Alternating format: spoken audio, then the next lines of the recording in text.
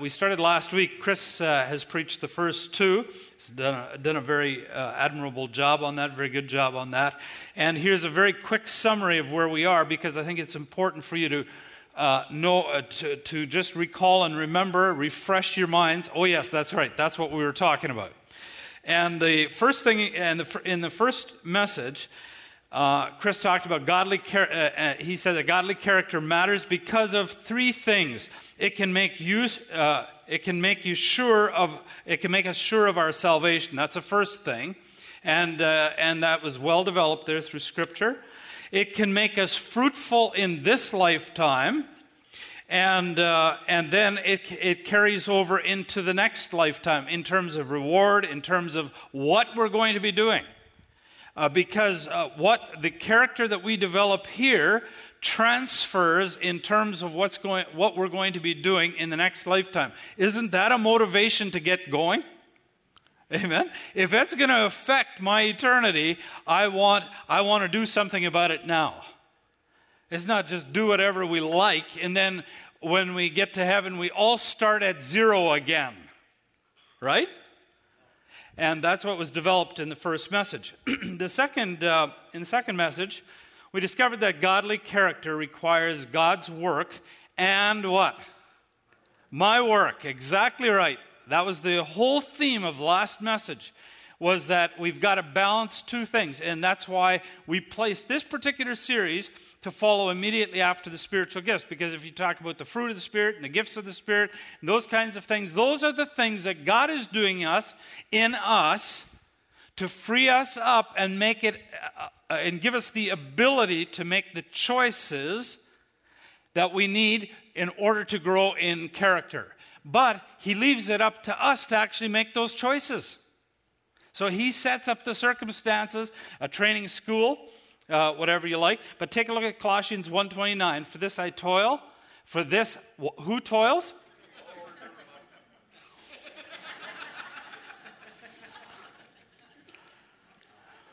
Now you know I was telling the truth. Very good. Obviously, they were having problems back there with some of the stuff. Those guys do a really good job back there. Thanks a lot, guys. For this I toil. Who toils? I toil, struggling with all whose energy? His energy that He powerfully works within me. So there's two aspects of it. All right. The Spirit bears fruit in us, and we are to crucify the flesh. Like a sports trainer, God sets up life training programs for us so that we can grow in these virtues. So we talk about some of the crises God allows, some of the suffering that takes place. But then it goes into other various trials, and that includes things like accidents and challenges, like difficult people or being in a marriage. Did you know, have you ever done this? My wife and I do that every once in a while. You see somebody and you say, I wish that they would get married. And what you mean by that is it would do them a whole lot of good. Amen? Do you agree with me? Have you ever said what they need is a child? That would fix it. And if they have a child, they need 3 of them. And if that's not enough, they need a teenager. Amen? Oh, that would change it. So God allows these things in there, and He smiles. And then we go, oh, what a blessing, we got a little one. Yeah, God says, Yes. And I'm going to help you grow in character now. You're going to be like me. And unfair treatment and pressure of responsibilities and deadlines and those kinds of things. So He sets up that training regimen for us. And those are blessings. But it is up to us to do the training. He's the trainer, but we do the training. Amen? And that's how He does it. 1 Timothy says, rather, train yourself for godliness. The character trait that we're going to look at today is humility. It's the first one we're beginning with. Interesting, I'm not going to go there. 1 Peter chapter 5 says, all of you clothe yourself with humility. Before we look at what humility is, though, let's look at what it is not. We must be aware of false humility, lest we are deceived into thinking we have it when we don't. And that's why the first part, I'm going to spend a fair bit of time on it, because it's easy for us to think and trick ourselves into believing that we have something when we don't actually have it. Or we have a measure of it, but we could go a whole lot further. So let's start with what humility is not. And the first thing is, spiritual talk doesn't prove that you or I are humble. Spiritual talk doesn't prove you're humble. Watch out for false humility. Religious or spiritual talk. God told Moses to bring his people out of captivity, and Moses had been living in Midian for 40 years by then. He had no interest in leading or anything like that. Look at his spiritual response. All right, here comes his spiritual response. Who am I that I should go to Pharaoh and bring the Israelites out of Egypt? Who am I? I've never been eloquent. Oh, Lord, please send someone else who's much better at it than I. False humility. False humility. And we sometimes see that in our church. Now, here's the problem with spiritual talk. You can't judge it in somebody else. You can only judge it in yourself. Because the same thing can be said, and it is not false humility. You say, well, then you're judging Moses right now. Yes, I am, and the reason is because I have good reason to. But you can't look at your neighbor and say, when they say, I'm not eloquent, you can't say that's false humility. It may or it may not, but that's the problem with spiritual talk. Proud people can talk spiritually. In fact, they talk spiritually more than anybody. They can't ever tell a joke or anything. It's so spiritual. Okay? False humility. We got to be careful with it. But let's take a look at Moses again. His response sounds humble, sounds spiritual, but the next verse reveals the true nature of the response. It says, then the Lord's anger burned against Moses. God never gets angry at humble people. He only gets upset with proud people. He was very angry with Moses. And why was that? Because Moses was exalting himself in three ways. Number one, he was saying, I'm smarter than God. He's saying, I know better than God what I should be doing and what I should not be doing. God says, you go. Number two, he was relying on self. His objections came from his feelings of inadequacy. But here's the point. If God could give a donkey the words to say, surely he could give Moses something to say. Amen? And God's point, God is saying, the point is not who you are. This isn't about you. The point is who I am. Do you see that? And so the question isn't whether you're eloquent or anything like that. You may be stating it correctly. Perhaps Moses was correct in his assessment that he wasn't eloquent, but that wasn't the point. The point is, it doesn't matter if he's eloquent or not. All that matters is that what? God said it. Amen. That's all that matters. If God says it, then we must do it. That's why listening and hearing God is so vitally important. We keep saying that, right? Number three, he was thinking only of himself. God wanted to deliver 2 million people. I mean, he cared about 2 million people, and Moses is focusing on his desire, and that was just one person. That was where his focus was. He was proud. He didn't care about the rest, and God wanted him to focus on that. So that's not humility. That's pride in disguise, but it sure sounds spiritual. Amen? Whoa, look out for spiritual talk. It'll catch you every time. There was a long time ago, there's a couple who said to Fran and I, and they'd started attending the church, and they said, you are our pastors, and we're going to submit to you. And that lasted exactly as long as it took for me to speak on something they didn't agree with, and then they jolted, and they rebelled. It was just spiritual talk. It was just false humility. In fact, I get a little worried when somebody says that they're going to submit to me. It makes me a little worried why they have to tell me that. Why do you have to tell me that? Just do it. Amen? All right. So that's just spiritual talk. Secondly, here's another thing that we have to be careful about this matter of humility and what it isn't. A lowly station in life doesn't mean that you're humble.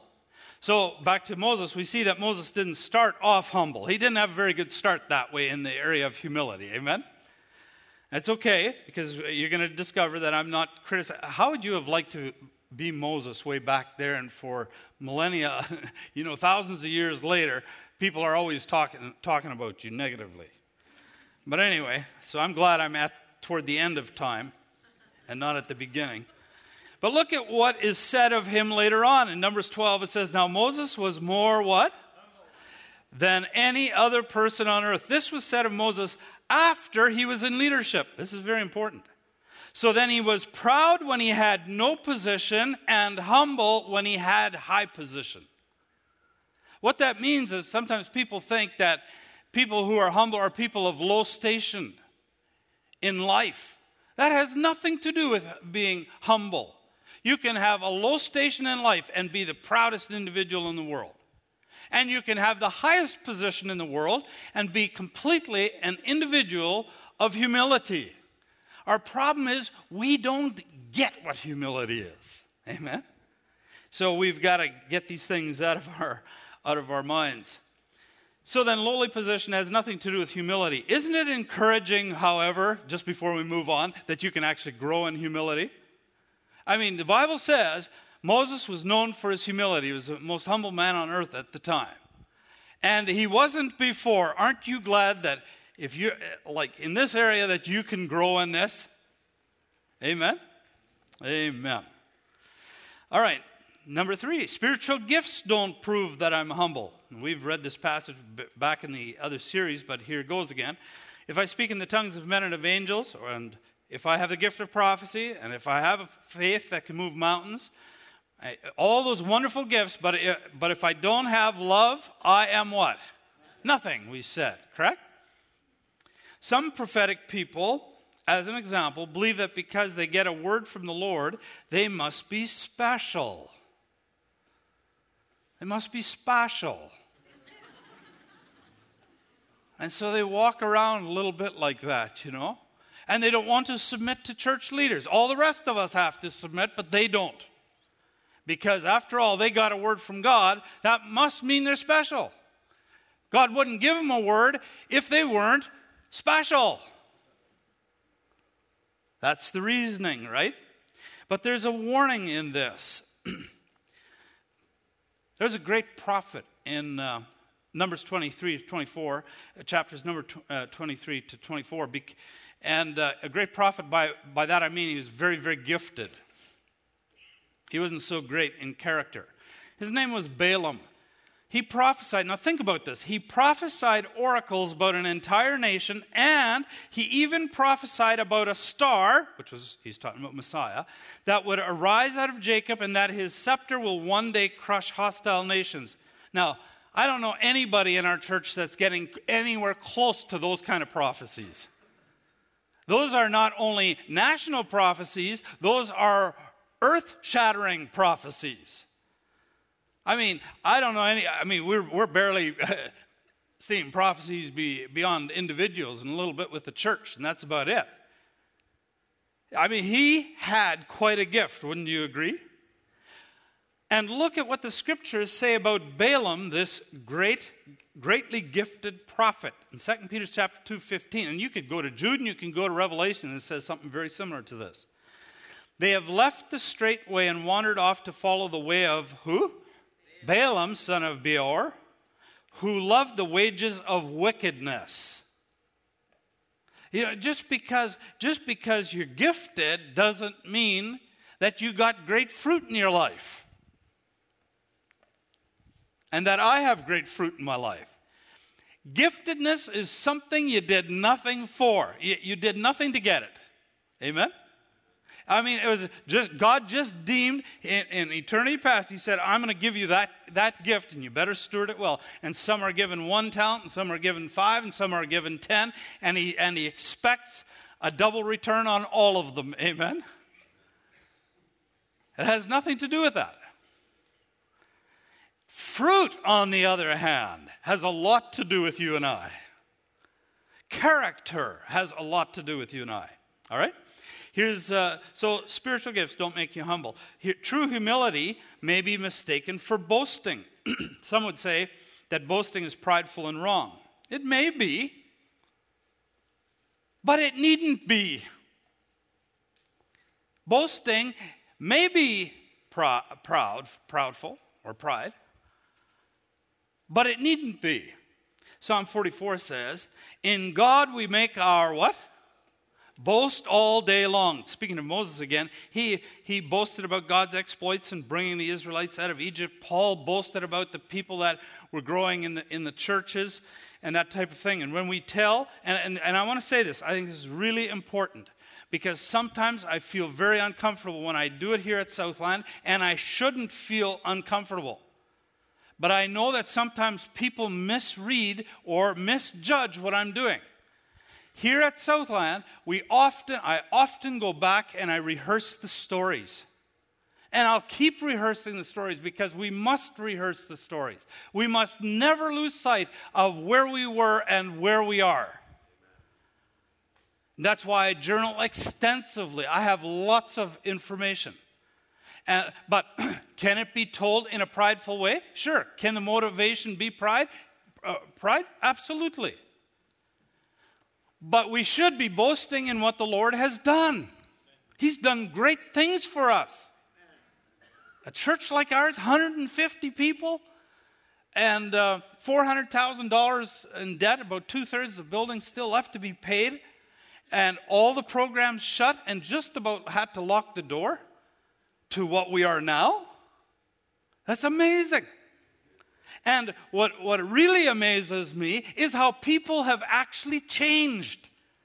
It's not just the number of people, but the quality of the people.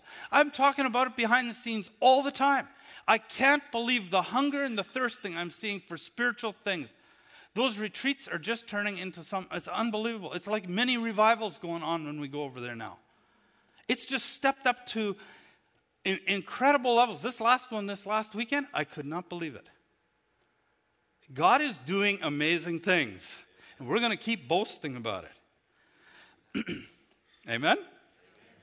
In fact, not to boast, and I'm going to flip it the other way, about what he has done may actually be a sign of pride. I'll show you how it works. I learned that principle on Crescent Beach in White Rock. I was over there, and as you know, I'm not going to tell that whole story, but as you know, I wasn't telling the church that I was following the Holy Spirit in the way I was listening and the way I'd been doing it. I couldn't use those kinds of words in those days. And so I was just doing it quietly, and I would listen to him, and he would introduce and tell me what to do, and I would practice those things, and amazing things would happen. Then I was on Crescent Beach, and the Holy Spirit said, now you go back and you tell them about me. And I said, I can't. Now that was pride. I said, I can't. Why? Because I might lose my job. That's humility. Or the church might split, like I was really concerned. And the Holy Spirit, and I said, why do I have to do that? Like, why are you pushing this? This has been working in secret very good. And then the Holy Spirit said this to me, the people think you must be an amazing leader to get these results. Now they need to know who's leading you. And it's me, is what he said. See, sometimes silence and being quiet is the thing that's the proud thing. Oh, we got this all mixed up, this thing about humility. Sometimes what we think is humility isn't, and vice versa, right? Another man, a marketplace leader, some time ago said to me, I started inquiring about about his business interests and some of the things that he was doing. And he said, I feel very uncomfortable talking about my business. I just never talk about it. And the way what he meant by that was, this is spiritual talk. That was a spiritual response. That's not a spiritual response. You and I haven't made anything. Did you know that? Everything that we have and everything that we've ever accomplished is totally and completely just because of Him. And the minute we get it in our head, we'll realize that we need to boast about what He's done. Tell Him about how that happened. I mean, I can tell a story about when I was flying, and I flew a 185 on floats, and it took the last guy who was in. I was in line I was number 7. I was number 7 in line, and the guy ahead of the guy who had just got on a 185, it had taken him over a year to get on a little 185 on floats to fly. And then you had to gradually work your way through all these floats and everything, and finally you would get on a DC-3 and you'd go in the right seat. It would take you years to do that. I got in there in about 8 months, and I passed all the other guys. Isn't that amazing what I did? Pretty amazing, eh? Now, you want to hear the rest of the story? Yes. I'll tell you anyway. Barney Lamb was sitting in an office, and I walked by. He had just taken over the company where I was, and Fran's uncle from Alberta, he said, if you ever meet a guy by the name of, and he flies business jets out of Calgary, and he said, if you ever meet a man by the name of Barney Lamb, that's who I started with, give him my name. So I walked by this office and said hello to him, and I walked in, and he asked me who I was and that kind of stuff, and I said, do you know a man by the name of John Brown? And he said, which John Brown? So I told him, and he said, you know him? And I said, yes. Who is he? Well, he's an uncle of mine. He said, well, why don't you just phone that uncle of yours and get him to call me? It was his way of testing me. And I got in a vehicle, and I drove back. I drove back into town really fast, asked Fran where he was at that time, and I phoned him up in Calgary, and I said, Barney Lamb is sitting at this phone number right now. Please phone him and say something nice about him, about me. And so I backed off the yard, and by the way, I stole his truck to go do this. It had the keys in it, and it was running. And I drove as fast as I could back to the airport and left it running. And then I walked back into the area where he was near the offices. And I walked right by his office, and he said, well, who do we have here? I just talked to him 15 minutes earlier. And I said, oh, Mr. Lamb. And he's grinning from ear to ear. And he said, you'll never believe who just phoned me. And I said, who? And he said, come on and sit down. He took a chair behind the desk, and he said, sit down over here. He put his hand on my knee, and he said, I promised your uncle, he had already talked to him, that I would get you on a DC-3 right now. And I jumped right past all those guys. You know who did that? Not me. Amen? It's God who does these things. Amen? And we need to boast in that and say, isn't God amazing? I didn't get that position because I was better. There were probably a list of guys that were way better, more qualified. But God just decides. And that's really neat. Listen, 1 Corinthians, Paul said, what do you have that you were not given? Amen? Yeah. Your silence may be an indication of pride because its motivation is that you've never considered that God had anything to do with your life. You are a self-made person, is what you think. Take care not to judge another's pride, though, based on their boast or silence, because we don't have that ability But this is for our own self-examination. Here's another one. True humility may be mistaken for arrogance. David, at his father's request, visited his older brothers who were in battle against the Philistines. He arrived and noticed that all the soldiers, including his brothers, they were in a strange new battle position. They were hiding behind the rocks because they were afraid of Goliath. You remember the story? David asked the men in no sheepish tone, he said, "Who is this uncircumcised Philistine that he should defy the armies of the living God?" This infuriated his oldest brother Eliab, who snapped back at David. And this is what he said: "What are you doing around here anyway? What about those few sheep you're supposed to be taking care of? I know about your pride and deceit. You just want to see the battle." Now David shook off this verbal assault and rushed forward with confidence to fell the mighty giant with one stone. Now, let me ask you this question. His brother said he was proud and conceited. Was he proud? Was he arrogant? Was he conceited? No, he was not. Often the truly humble are mistaken for being arrogant because they appear confident. God had something to say about David. And this was God's opinion. He said, "I found a man, the son of Jesse, a man after my heart, who will do all my will." He was confident in doing his will, and later we'll see why. Shyness, bashfulness, lack of confidence, insecurity, low self-esteem, being a passive doormat, putting yourself down, are not humility. They are weaknesses that you need to be set free from. And I've been set free from many of that on that list. So I'm not pointing at you. I understand this one. You need to be set free from and delivered. Amen? So that you can be confident in listening to what God says and then go and do it. So, then what is humility? We just about knocked out our whole definition and understanding of humility. So what is it? Number one, humility is obedience. Philippians says, "And being found in human form, he," that's Jesus, "humbled himself by becoming," what? "Obedient to the point of death, even death on a cross." He humbled himself and became obedient. You want to be a humble person? You've got to be obedient. Now, how does one become humble? Through obedience. God promises plans for the future, showing us where we're to go. These promises create a desire in us. In our hearts, we glimpse where he's taking us, and our understanding determines a logical path to follow. However, quite often, he will lead us in a direction that appears completely opposite of logic. Has that ever happened to you?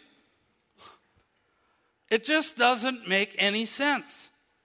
True humility acknowledges God's wisdom even when it doesn't make sense and we don't understand. And I bet this next verse is one of the first verses I ever memorized. But it's one of the most important in the Bible. If you get this one, you can probably make it.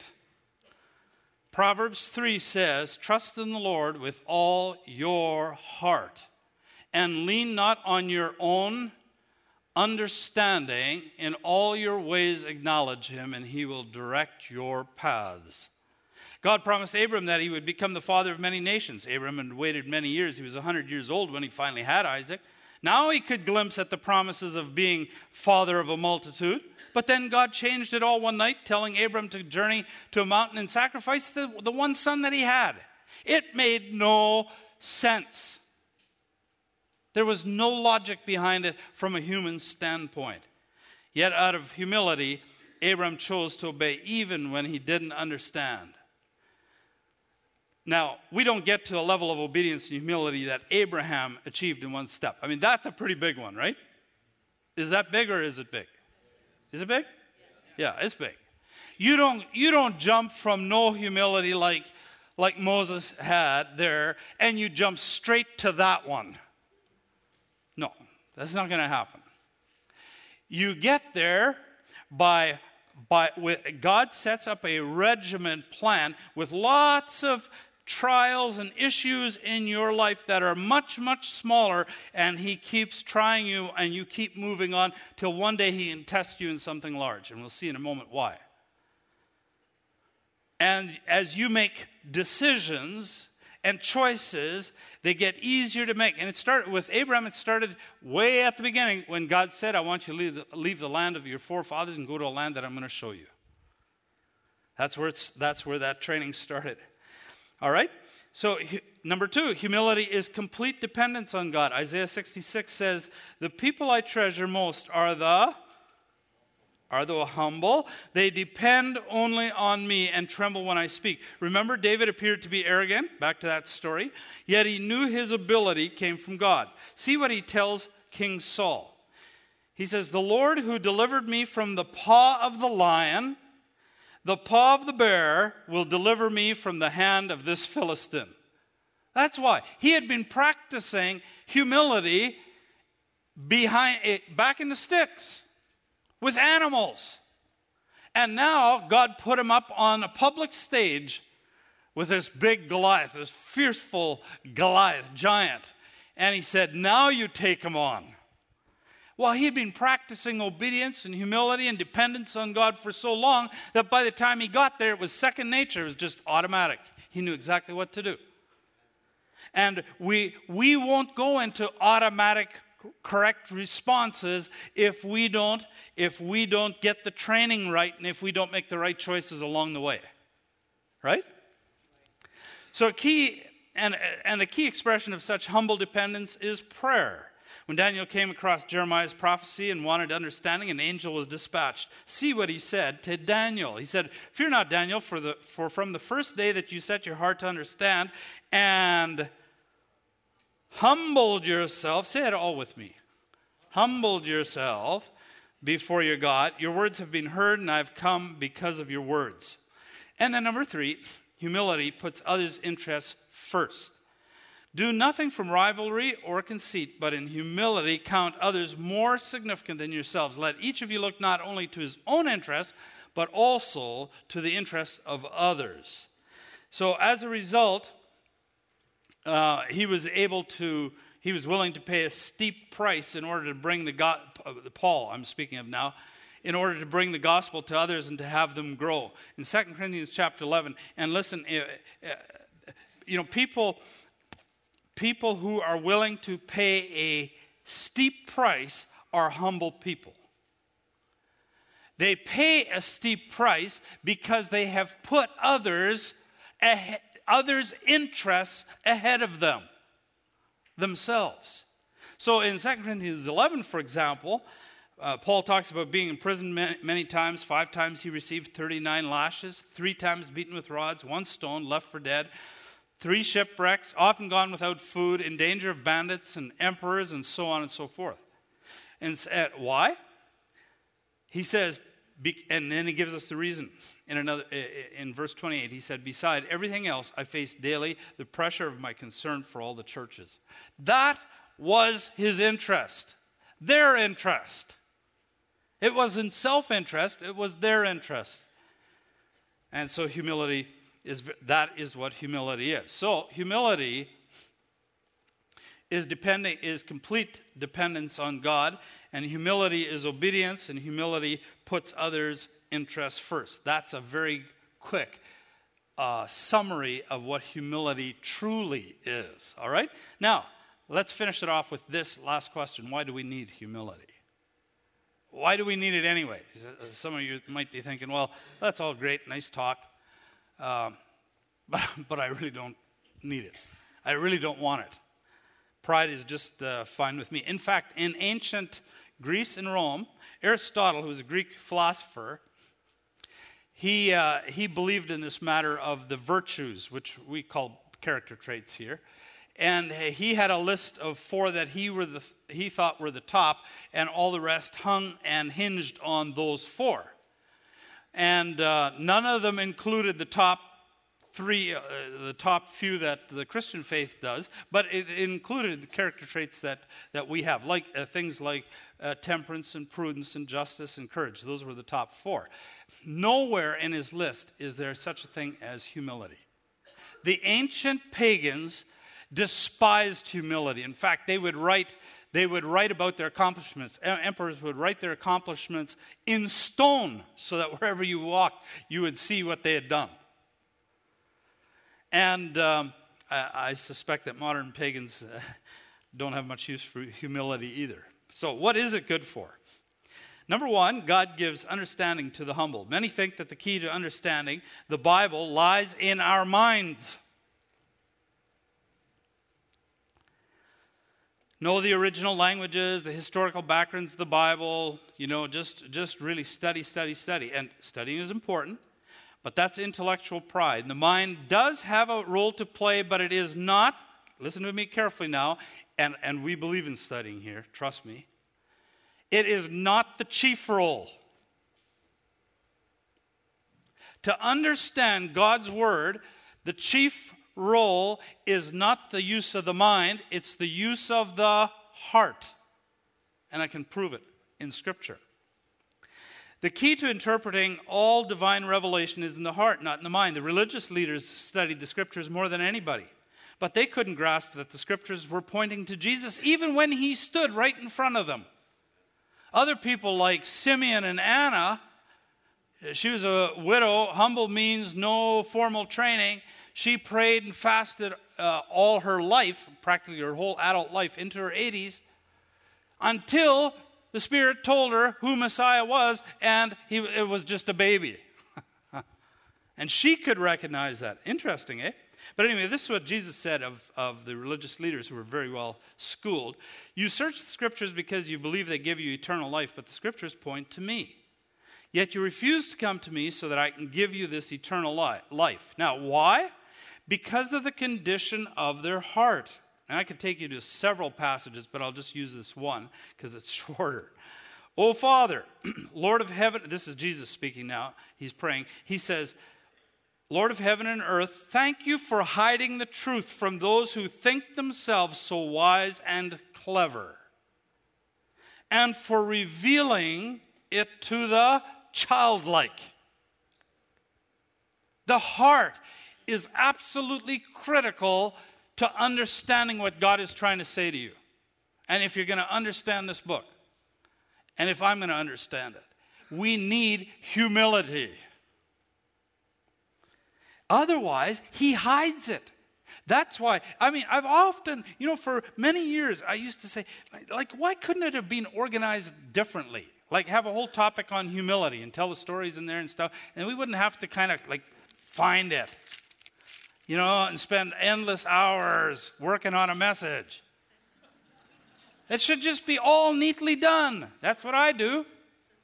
No, God says, I'm not throwing my pearls to swine. Swine, he's talking about the heart, right? He doesn't just cast his pearls to the careless, to those that don't want him, that don't want the truth. And so it's the humble that receive it. Aren't you glad that you don't have to be totally smart in order to hear God and get his direction, and he can weave you through your life and get you to the destination that he has for you? Aren't you glad? Tell somebody next to you that you're really glad you don't have to be smart.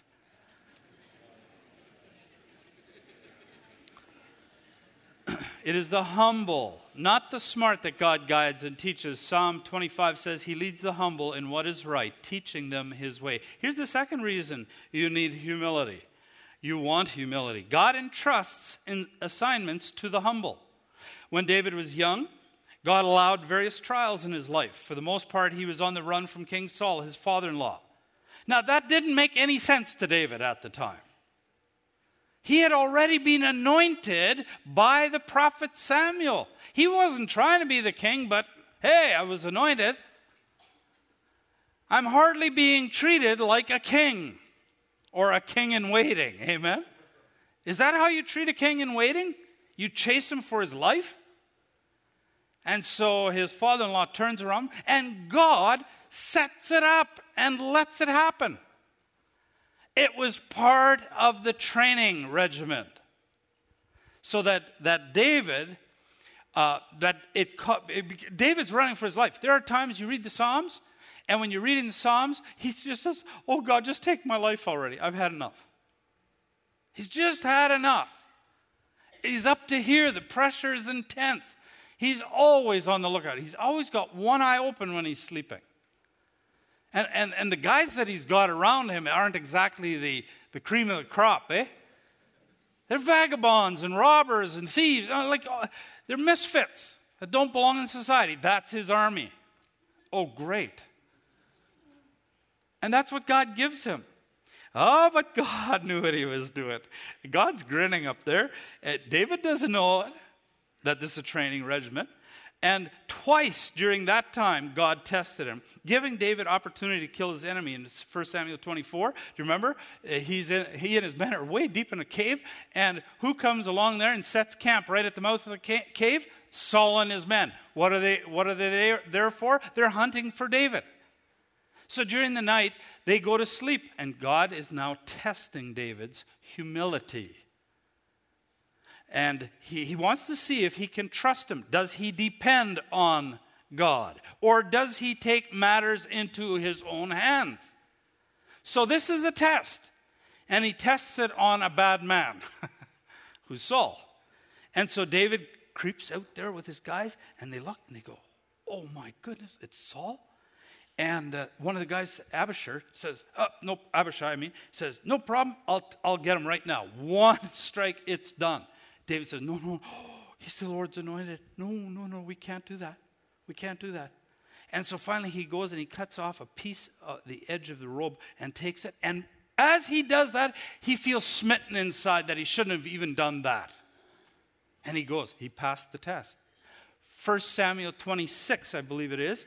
Yeah, 1 Samuel 26, 2 chapters later, Saul is chasing him again. Now they're out in the open field, and they make a camp, and of course the king's always right in the middle of him and all his guard around him, and God puts him in a deep sleep and gives David a second chance. Talk about temptation.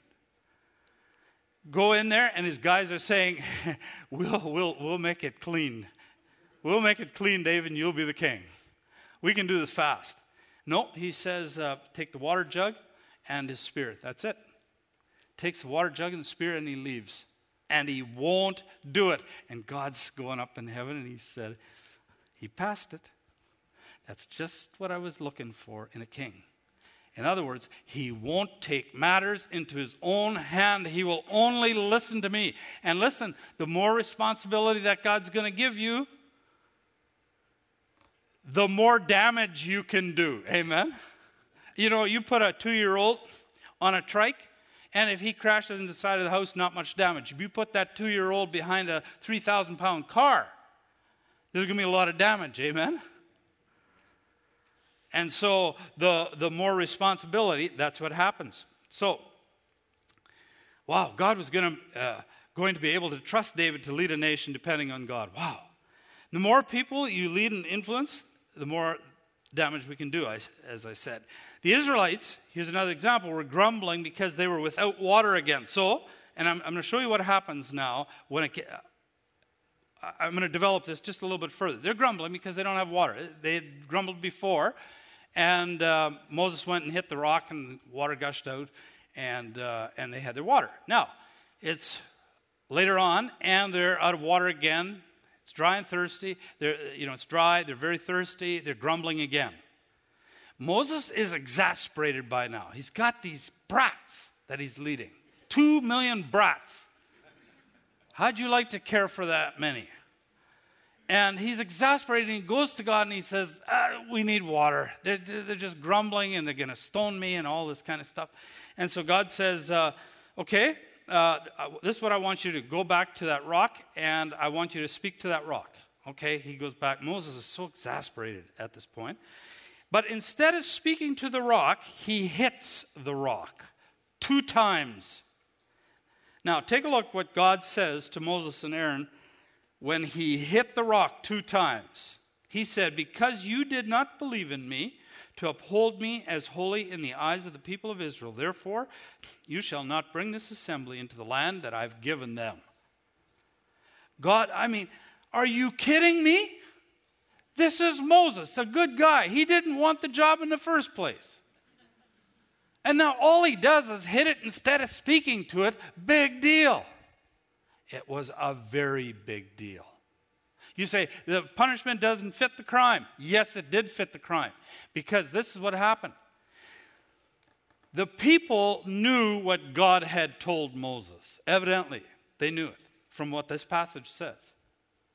And they're watching him, and they're looking at their leader and saying, well, look at that. He can get away with a little bit of disobedience. That's not a lot of disobedience, just a wee bit. So that's all we're going to do. But there's millions of us, and we're all going to do it. Do you see how that one little thing now multiplies millions of times? That's why God is so upset. That's why he's testing David. That's why he's testing Moses. That's why he's testing us.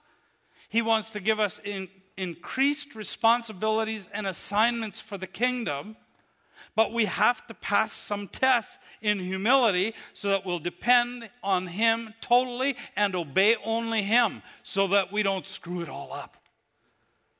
Right? That's why it's so important.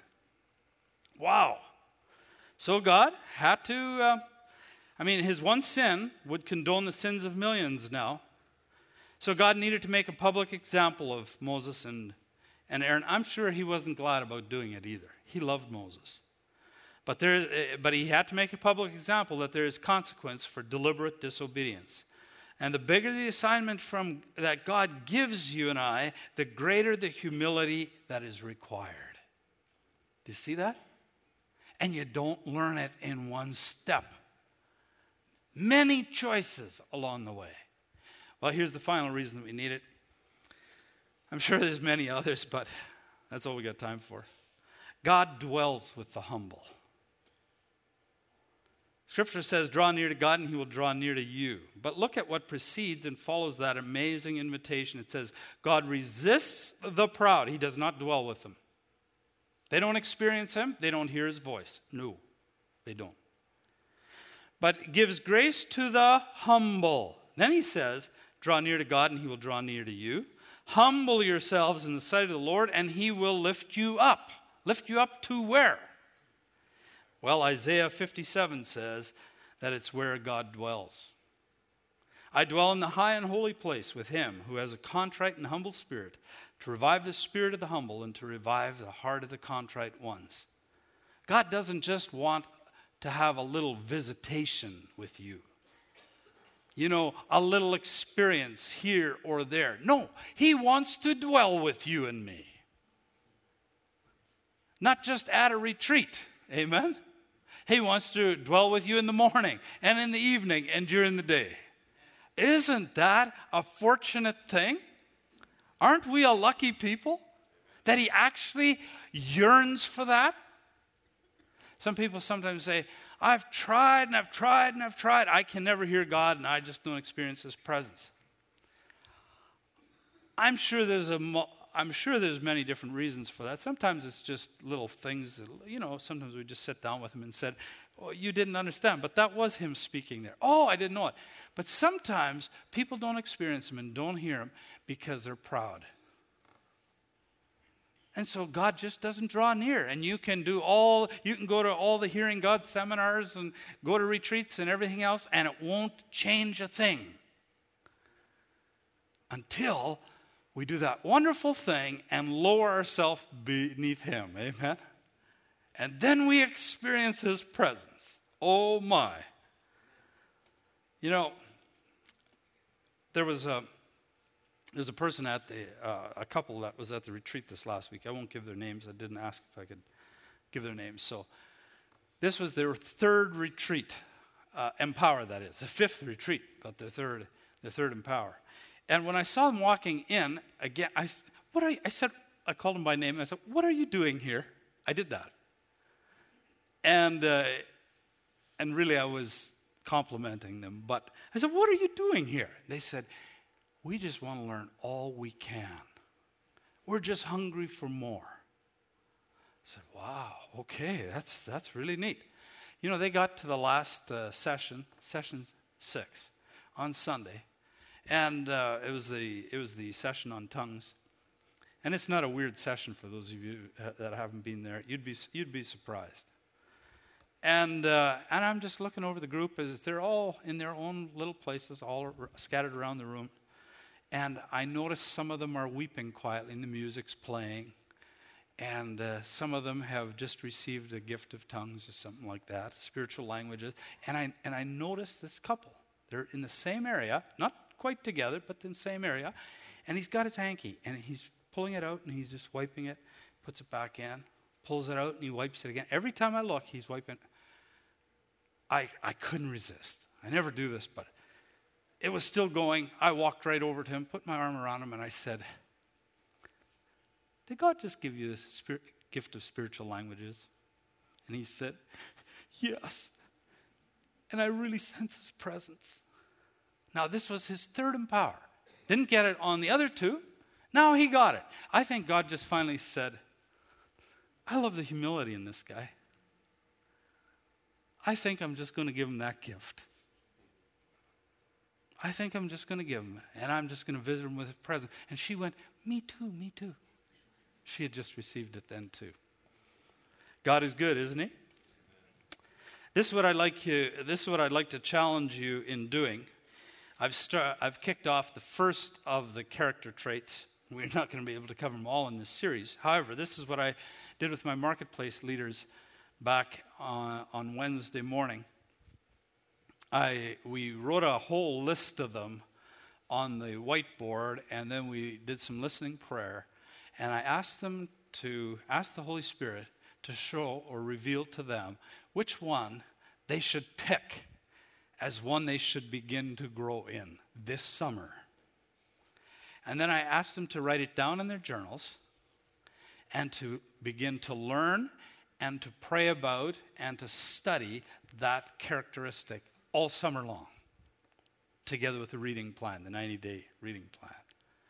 And that's what we're doing. And I'd like to challenge you to do the same thing. I've done it. I've picked out 2 character traits. Fran thinks I should have 6 on there, but I'm going with 2. And I'm saying, God, I really want to grow in this. I want to grow more like you in this. Father, thank you for this wonderful time together with this wonderful church family. I just pray that you place in us a deeper and deeper hunger and thirst for you and for the things that are important to you. And I pray that this summer, far from being a time of slowing up and kind of skidding to a stop spiritually, even though the routines aren't the same and we're on vacations, I pray that this summer would be marked by a couple of months in which we radically moved ahead in spiritual growth in this matter of our character. Oh God, put that desire in us. In Jesus' name, amen.